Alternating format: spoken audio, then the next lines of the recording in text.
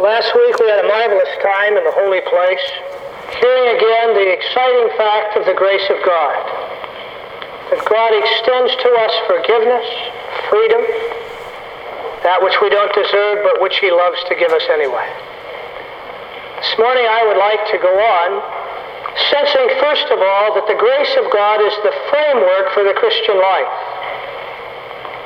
And I trust the message of the morning will show us how to live within that framework. Turn with me, please, to Genesis chapter 1. If you were to explain to someone what is the message of the Bible, what would you say to them? How would you express to them biblical theology? And I would like to communicate four currents that flow from Genesis through Revelation that really give us the framework of the Scriptures. We begin in Genesis chapter 1, verse 1. In the beginning, God created the heavens and the earth the earth was formless and void, and darkness was over the surface of the deep, and the Spirit of God was moving over the surface of the waters. Then God said, "Let there be light," and there was light. And God saw that the light was good, and God separated the light from the darkness, and God called the light day, and the darkness He called night. And there was evening, and there was morning, one day. Verse 26. Then God said, "Let us make man in our image, according to our likeness, and let them rule over the fish of the sea, over the birds of the sky, over the cattle, and over all the earth, and over every creeping thing that creeps on the earth." And God created mankind in His own image. The Bible begins with the nature of God. Essential to biblical theology is the nature of God, that God is, that God loves, that God cares, that God creates. And in Matthew 28, as Jesus is ready to leave the disciples, He says, "Now men, remember, I am with you always, even to the end of the earth," or even to the end of the age.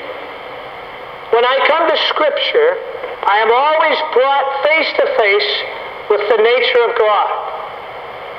But when we come to chapter 3 of Genesis, we find the second current of biblical theology, verse 1. "Now the serpent was more crafty than any beast of the field which the Lord God had made. And he said to the woman, 'Indeed, has God said, you shall not eat from any tree of the garden?' And the woman said to the serpent, 'From the fruit of the trees of the garden we may eat. But from the fruit of the tree which is in the middle of the garden, God has said, you shall not eat from it.'" And then you recall the story, how the serpent tempted the woman. She sinned, Adam sinned, and we find coming into history the second current in biblical theology, namely the nature of man. Jeremiah 17:9 says that the heart of man is deceitful, desperately wicked. Who can know it?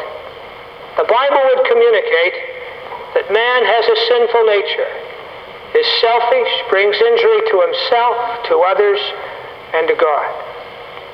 But the Scripture goes on and moves me from the nature of God to the nature of man, and then to a third current. Turn with me to John chapter 1. I begin at verse 10. Jesus was in the world, and the world was made through Christ, and the world did not know Christ. Christ came to His own, and those who were His own did not receive Him. But as many as received Christ, to them He gave the right to become children of God, to all of those who believe on His name. I find in Scripture the nature of God crushed with the nature of man, and therefore God developing a plan. And the third current all through Scripture is the plan of God.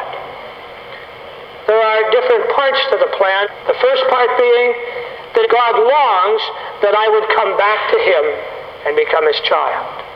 God wants me for Himself. God wants me to have a relationship with Jesus Christ. And so God invites me to come to the cross to ask forgiveness, that I might become His son. And the first step in the plan of God is to come and receive Christ as Savior. But there's another very significant part of the plan of God after I receive Christ.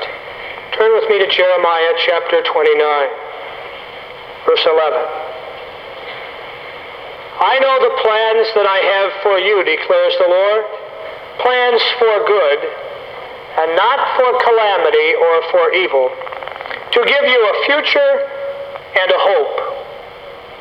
All through Scripture, God would make plain that He has a plan, and that His plan for us is good. Not only is it good, but turn with me to Romans chapter 8. I begin to read at verse 28.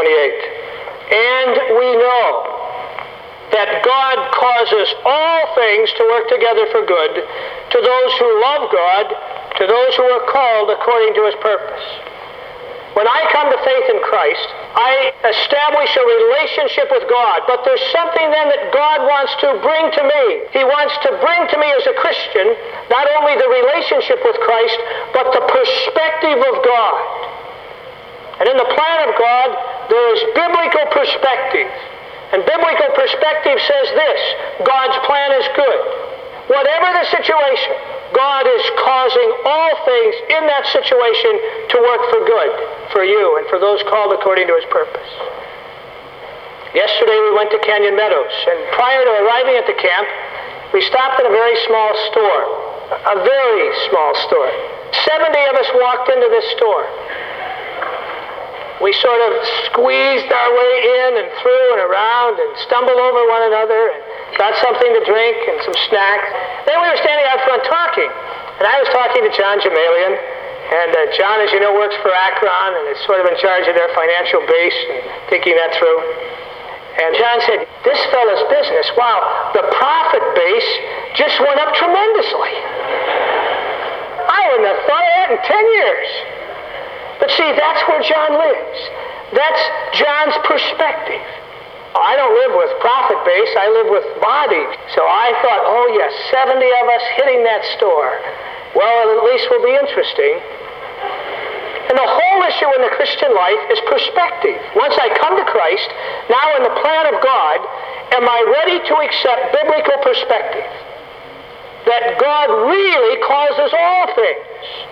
Not 50% of the things, not 90% of the things, or even 99%, but God causes all things to work together for good to those who love God and are called according to His purpose. Essential to biblical theology is my response to the plan of God. That I come to Christ and have that relationship with Him, and then that God gives to me His perspective. There is a fourth current in Scripture. Turn with me to Galatians chapter 3, verse 11. And now the fourth current, verse 11. Now no one is justified by the law before God, for the just shall live by faith. This was the cry of the Reformation, found in Romans and Hebrews as well. The just shall live by faith. But faith always must have an object. The just shall live by faith in the nature of God. The just shall live by faith. What's the fourth current? It's the process of God. How does God work out His plan? The first ingredient in the process is understanding the just shall live by faith in the nature of God. There is another ingredient. Turn to Ephesians chapter 5.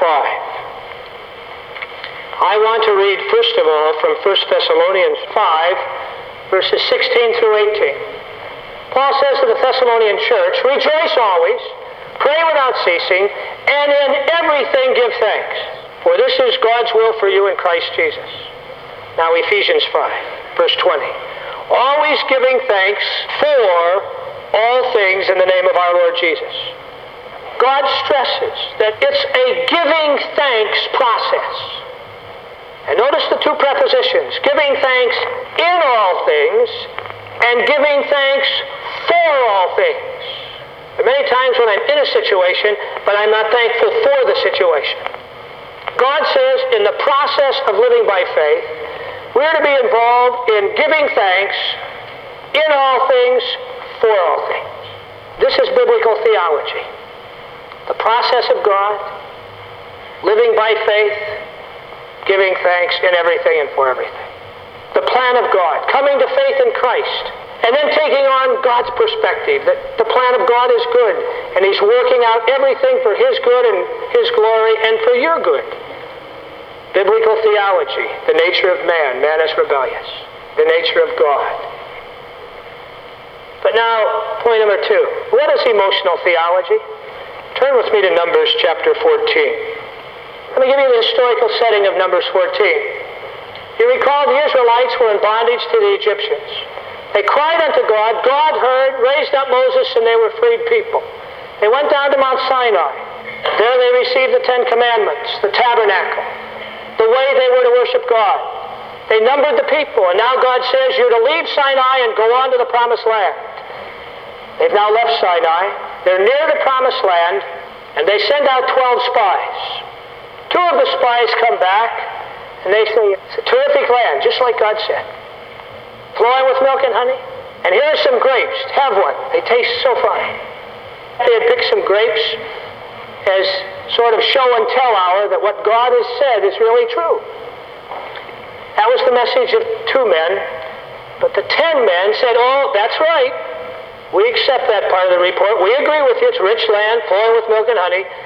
But you got to see those walls around the cities. They are enormous. We couldn't conquer those cities. And you ought to see the people. They are gigantic. The Anakims are there. Why, if we played them in basketball, we wouldn't have a chance. Much less to conquer them. Oh. And so the Israelites brought the report of the 10. And in chapter 14 of Numbers, we find emotional theology. I begin to read at verse 1. Then all the congregation lifted up their voice and cried, and all the people wept that night. And all the sons of Israel grumbled against Moses and Aaron. And the whole congregation said to them, would that we had died in the land of Egypt, or would that we had died in this wilderness.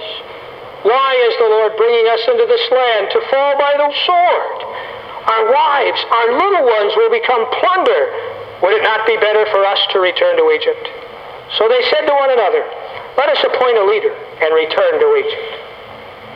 What's occurring here? Notice verse 2. Would that we had died in the land of Egypt, or that we had died in this wilderness. Emotional theology disagrees with one or more of God's currents. Here's the current of God. We're going to a land. They say, no, we don't want to go to this land. We'd rather die in the wilderness. Or why didn't you let us die in Egypt?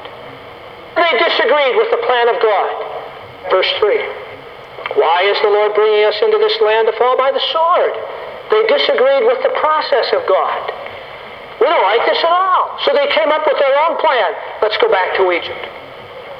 Emotional theology disagrees with one of the currents of biblical theology. Either with the nature of God, the nature of man, the plan of God, or the process of God. Emotional theology either disagrees with one of the currents of biblical theology, or it ignores one of the currents of biblical theology. And the reason the 10 were afraid to go up was because they had ignored the current known as the nature of God. It was Joshua and Caleb who said, God is with us. Let's go. They were ready to go because they had not ignored that current known as the nature of God. And Numbers 14 would make very plain that emotional theology is sin. It is not just a thought or two. It's not just my ideas versus God's. It is sin. And that's a strong word, but it's a very biblical word. What is the cost of emotional theology? Verse 11, Numbers 14. And the Lord said to Moses, how long will this people spurn me? How long will they not believe in me, despite all the signs that I have performed in their midst? First cost of emotional theology is it breaks the heart of God. The more I am overwhelmed by the love of Christ, the more I do not want to break the heart of God. And emotional theology breaks the heart of God. It does something else. Chapter 14, verse 22. Surely all the men who have seen my glory and my signs which I performed in Egypt and in the wilderness, these men who have put me to the test 10 times and have not listened to my voice, shall by no means see the land which I swore to their fathers. They will not enter it. The second cost of emotional theology is It means I will never become and I will never experience what I could have become and what I could have experienced. Here was a generation that had the opportunity to enter the promised land. But they became involved in emotional theology. And when Joshua and Caleb pleaded with them to come back to biblical theology, they said no. And it cost them the beautiful experience of entering the promised land. It also meant that that generation never became individually or collectively what they could have become. Emotional theology has a tremendous price to it. I will never become the man I could become. There is a third cost, verse 18, Numbers 14.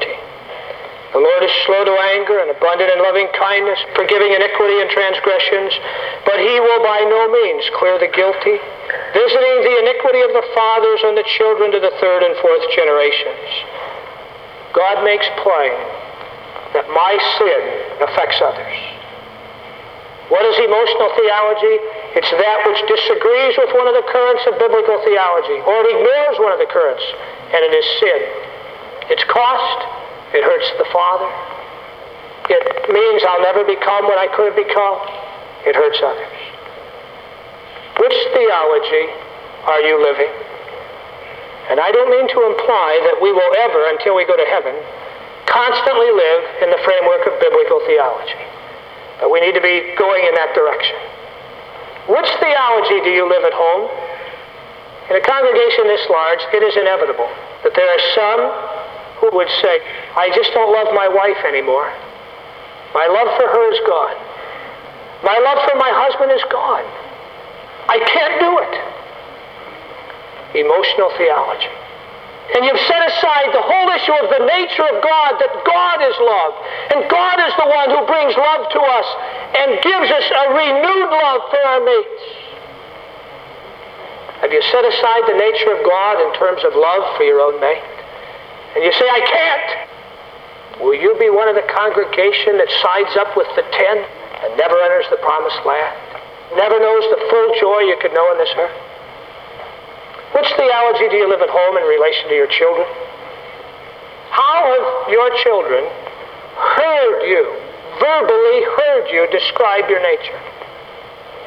Now let's face it, our children know that we are sinful, correct? Mine certainly know that I am sinful. But have they heard me say it to them? Have they really heard me confess sin and ask forgiveness for the way I've injured them? If they have not, know that the day will come when they'll hit the years of teenage years especially, and they'll start to get involved in sin, and some very severe sin, severe in terms of scar tissue in life, from drugs to the bottle to sex to abortion to you name it. And all of a sudden someday you'll hear about it and you'll say, but why didn't they tell me? Why didn't they come to me? You know why they didn't come to you? Imperfect people are afraid of perfect people. And when your children have never heard you say that you sin and have a sinful nature, and then they have to live with their own sinful nature, they will not have the capacity to come to you and say, Mom, help me, Dad, help me. I'm in a mess. I'm in trouble. And so your children come to me and to others, and we say, why don't you go tell it to Mom and Dad? They'll help you. I wouldn't dare, Chuck. Well, why not? My folks will disown me. They'll say, look at what you've done to our name. Oh, I wouldn't dare tell them. And so your children drift farther and farther away from you. And your emotional theology drives a tremendous wedge between you and them. Which theology do you and I live at home? Which theology do you and I live at work? You know, the boss. Oh, boy. But Chuck, you don't know my boss. Oh, man. Boy, those people that I work with. You know that guy who works next to me? I do 3 times the work he does. He gets the same salary that I get. Talk about unfair. And then my job, it's an absolute endurance contest. Wait, what am I hearing? I guess the plan of God for you is not good. And I guess the process of God for you is to gripe and complain and be angry and become bitter. That's emotional theology that I'm hearing. It brings tremendous injury to the heart of God and tremendous injury to your own life and to others. Wait, there's work. And as you go to work tomorrow, will you go as a man and a woman of biblical theology, praising God in every situation, for every situation? And which theology do you live in relation to yourself? How do you see yourself? You stand in front of the mirror and you sort of make a little inventory of all the raw material that God put in you. What do you think of the raw material God put in you? Then you begin to compare yourself to others. Oh boy, down the scale we go very rapidly. And what do we do then? And biblical theology says God is the only all-wise God. And we in statement will say God's a wise God. But in reality, in where we live, we tend to say God is all-wise, has always been that throughout history, but on one day, he was remarkably stupid. And that's the day when God made me. And on that day, God just somehow didn't use all wisdom in making me. Because if he would have, I'd be like this and this and this and this. What a tragedy. And I live in the context of emotional theology, not biblical theology, praising God for his wisdom, for his nature. How do you see yourself in relation to your position? You're maybe married, or you're a widow, or a widower, or you're single and hopeful. And here you are. How do you see that position that you were in today? Well, I'll sure be glad when I get out of it. Wait. The plan of God for you is good. The plan of God for Chuck Miller is good. Not average. Good. Well, I really believe that. Which theology do you live? At home, at work, in relation to yourself, and finally, at Lake Avenue Church? A board makes a decision. You don't like it. You grab the phone. Do you really believe that God's plan is good?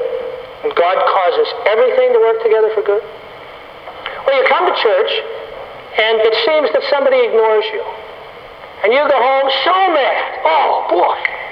Of course, if they came up to you and said, "My, we've missed you," then you say, "Oh, you know what? All they do is make me feel guilty for not coming." And so you can't win, no matter whether you say hi or don't say hi. But wait, let's assume that somebody else was wrong and that you were ignored.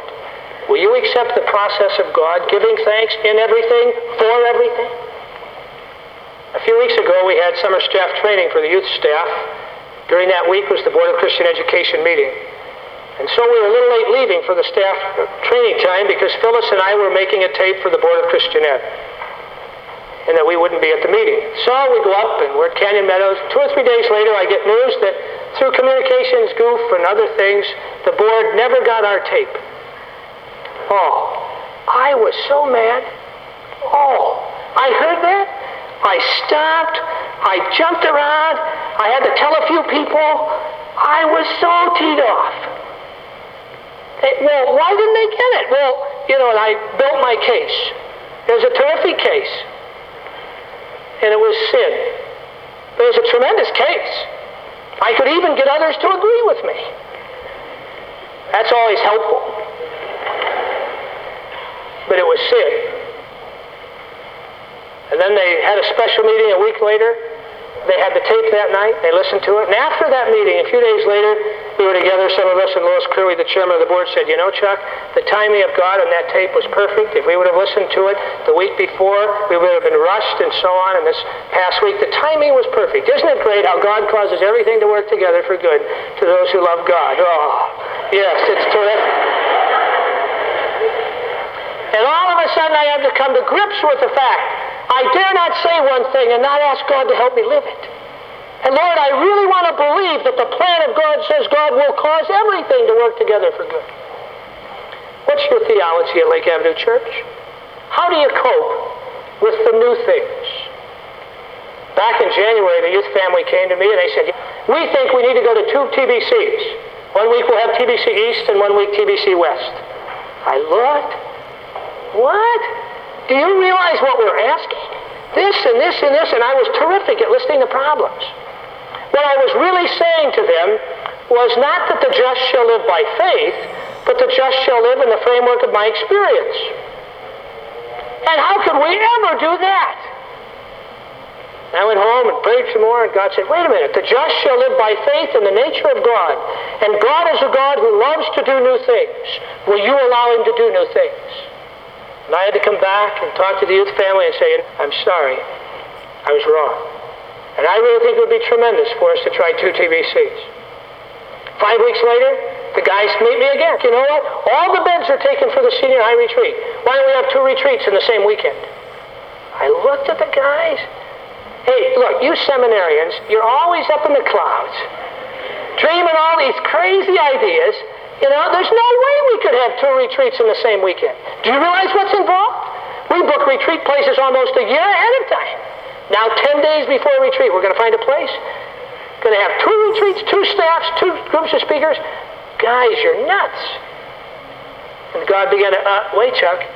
The just shall live in the framework of Chuck Miller's experience. Oh, no, sorry, Lord. The just shall live by faith in the nature of God.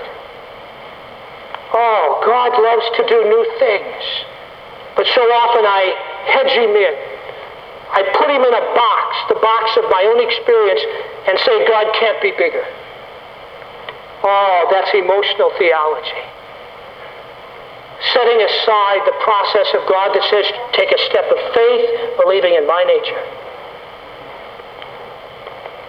Now, how do you live in the framework of biblical theology? I don't mean to imply that I always live in the framework of biblical theology, but I trust that we have a passion to live there. First suggestion, praise God daily for who he is. Lay hold of the nature of God. Praise him for who he is. You may want to read a psalm every day. Praise God daily in the context of the Psalms. Secondly, immediately confess emotional theology as sin. That is just a little weakness. It's sin. But too many times we're willing to live in the framework of emotional theology and then get our cheering section to cheer us on in that theology. Thirdly, thank God for every situation, the past and the present. Oh, the joy of that. Thank God for every situation, the past and the present. And the fourth suggestion about how to live in the framework of biblical theology.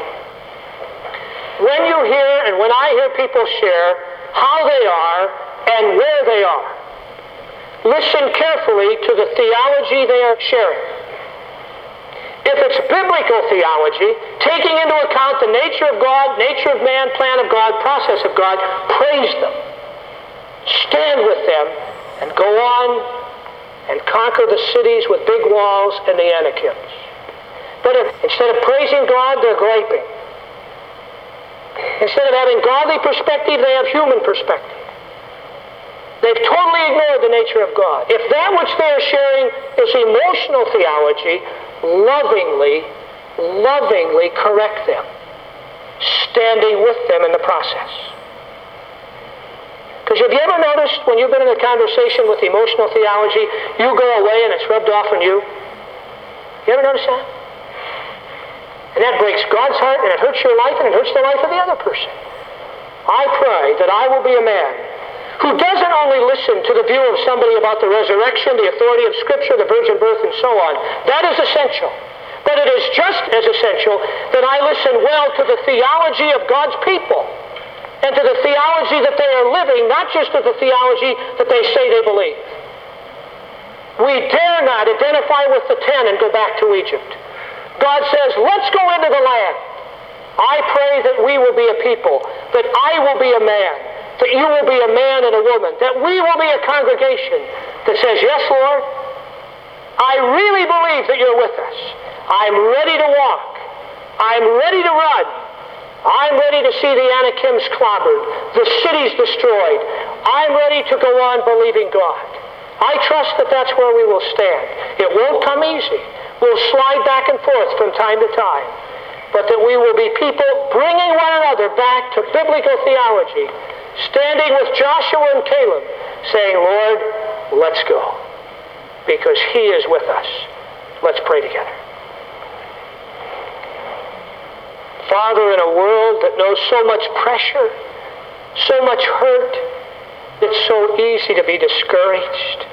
It's so easy to question God, to wonder if you've forgotten about us, Lord. It's so easy to be afraid of forward marching, and so we want to go back to what we've known before. It seems so secure. Lord, forgive us when we would do that. Lord, make me a man who has a hunger to live in the framework of biblical theology. Cause me to see your nature and to admit the problem of sin in my own nature. Cause me, Lord, to respond well to the plan of God. Give me your perspective. And then, Lord, put me in that process of living by faith and in everything giving thanks. And we go, Lord, and we say this, that now unto him who is able to do exceeding abundantly, above and beyond all that we can ask or imagine or think of, to the only wise God, be all glory and all honor and all praise as we go in to possess the land. We give you praise in the marvelous name of Jesus Christ.